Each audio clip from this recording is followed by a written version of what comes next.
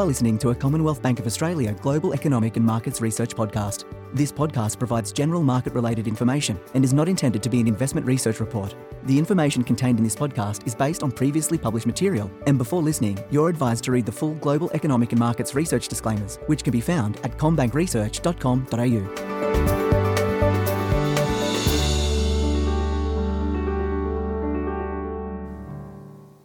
Welcome to the Global Economic and Markets Research Podcast. My name is Belinda Allen and I'm a Senior Economist here at Commonwealth Bank, and today I'm joined by our Chief Economist, Stephen Helmerich. Stephen, nice to have you on. Thanks, Belinda. Very good to be back with you again on the podcast. Yeah, so today we're going to talk about the CommBank Household Spending Insights series. Now, Stephen, the HSI for January was up in the month. Yes, so Household Spending Intentions Index for January up 3.1% on the month, which is a pretty solid rise. But it's worth pointing out, and I'm sure we'll get into some more detail, that that did not fully offset the decline in December. So December was down 3.5% on the month. That was revised from an initial reading of minus 3.9, but down 3.5% in December, up 3.1% in January. So lots of seasonal volatility or summertime volatility. So good to see the recovery in January, but still not offsetting the weakness in December. No. So what we've seen in our Household Spending Insights series, as well as the Australian Bureau of Statistics retail trade data as well, is there has been maybe a little bit more volatility in the monthly data than we have seen historically. So probably the best way to think about it is November, we've seen a lot of households pull forward their spending into November to take account of promotional activity. So we saw a big lift in November, then we saw a fall in December as seasonal patterns change, and now we've seen this big lift in January. Now, we seasonally adjust this data, as does the Australian Bureau of Statistics, but what we are finding more and more is these seasonal adjustments are shifting just because consumer behaviour is shifting as well. Yes, that's right. So a lot of volatility in there that the seasonal adjustment factors can't quite get on top of now. But if you look at the 3 months as a whole, as you said, some increase in November, big decline in December, increase in January. But overall, if we look at the annual rate of change for January, year to January, 3.6%, exactly the same as the annual rate of change in December. Yeah. So things have kind of like flattened out in terms of annual change there. Also worth pointing out that inflation in January likely running at around about 3.5%.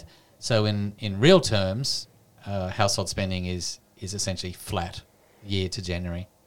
It's interesting when we look at some of the categories for the month of January. We've seen some really big gains in some of them, particularly recreation, household goods, and also hospitality, but also some big falls as well. So I think that once again is kind of highlighting just the fact that we're seeing a lot of shifts in consumer spending across the board the last few months, but also within categories as well. Yeah, so when we look at the big increases in January, so recreation up 13.5% on the month. So we're looking at things like travel agencies, online travel bookings, airlines, cruise lines, gyms and fitness clubs, so maybe people making their New Year's resolutions and buying their gym memberships. But also a big increase in household goods. Yes. That was up 10.5%. But importantly, again, if we look at December, spending on household goods was minus 14.9% on the month. Big swings. Yeah, so the increase in January not fully offsetting the weakness in December. I think that's a key point. And in terms of the falls, we saw transport down 5.4%, some falls in household services as well. But transport looks pretty weak over the past year. Yes, it does. So transport was down 5.4% in the month of January, and it's actually down in the year to January, down 0.2%. In fact, spending on transport, of all the 12 different spending categories, transport's the only one where spending is down in nominal dollar terms in the year to January. It is interesting, isn't it? We've highlighted in recent publications as well that when we just look at the annual changes, insurance is at the top of the list. So a lot of that comes down to the price increases we've seen throughout the insurance sector, particularly for premiums. So that's up 11.3% over the past year. Health is up 7.8%. Education is up 6.8%. So definitely the whole inflation story is still very much flowing through into the HSI as well. Yeah, for sure. So, things like health, education and insurance, as you say, big ticket items that people, really feel like they need to purchase. Yeah. Lots of increases in spending there, really just related to price. When we look at other things like household goods, it's only up 2% year to January.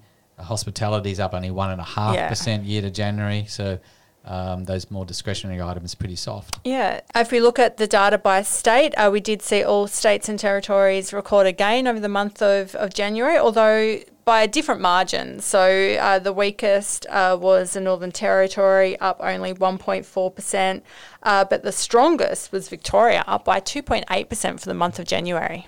Yes, and Victoria has been actually the weakest state for quite a number of months, but it was the strongest on the month of January, up 2.8%, as you say. So we suspect that some of that is the big sporting events down in Melbourne, particularly the Australian Open. Of course, that happens every year, so the seasonal adjustment factor should take account of that. But I think it was one of the biggest years on record in terms of attendance. So I think that would explain some of the big increase in Victoria. So it's up 2.8% for the month. But for the year to January, Victoria is the weakest of the states, up only 1.6%. In contrast, Western Australia is up 4.7% year to January. South Australia and Tasmania are both up 4.2%. Queensland up 4%. So Victoria certainly the softest on an annual rate. That's interesting. So as we look into 2024, we still think the consumer is going to slow from here. So we certainly did see signs of that through the later stages of 2023, just as the cumulative impact of rate rises have occurred. RBA was on hold in the first meeting of the year in February. How are you thinking about the consumer landscape? Yeah, so it's interesting, I think. A lot of the commentary now is that the Reserve Bank has finished raising interest rates and the next move is a cut. That's certainly our view. Yes. As clients will know, we're expecting the first rate cut in September this year. Yep. And markets have certainly been factoring that in. But the reality is that the November 2023 rate hike has not yet hit consumer spending or consumer household balance sheets. So if you have a mortgage, your mortgage repayments are changing this month in February. So the November rate hike is going to impact on consumer household spending in February and over the next few months. So we would expect to see that lagged effect of higher interest rates continue to soften household spending in February and the months ahead.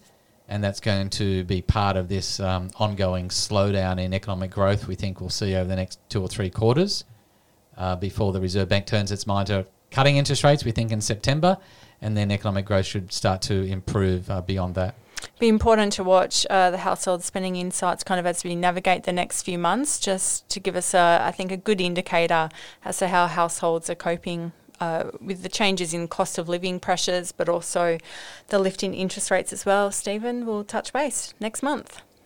Thanks, Belinda. Yes, it'll be great to speak to you again next month. And if you'd like to read our report on the CommBank Household Spending Insight Series for January 2024, that was published on February the 15th, 2024, and you can find that report at commbankresearch.com.au. Now, any reference to the term CBA data means proprietary data of the bank.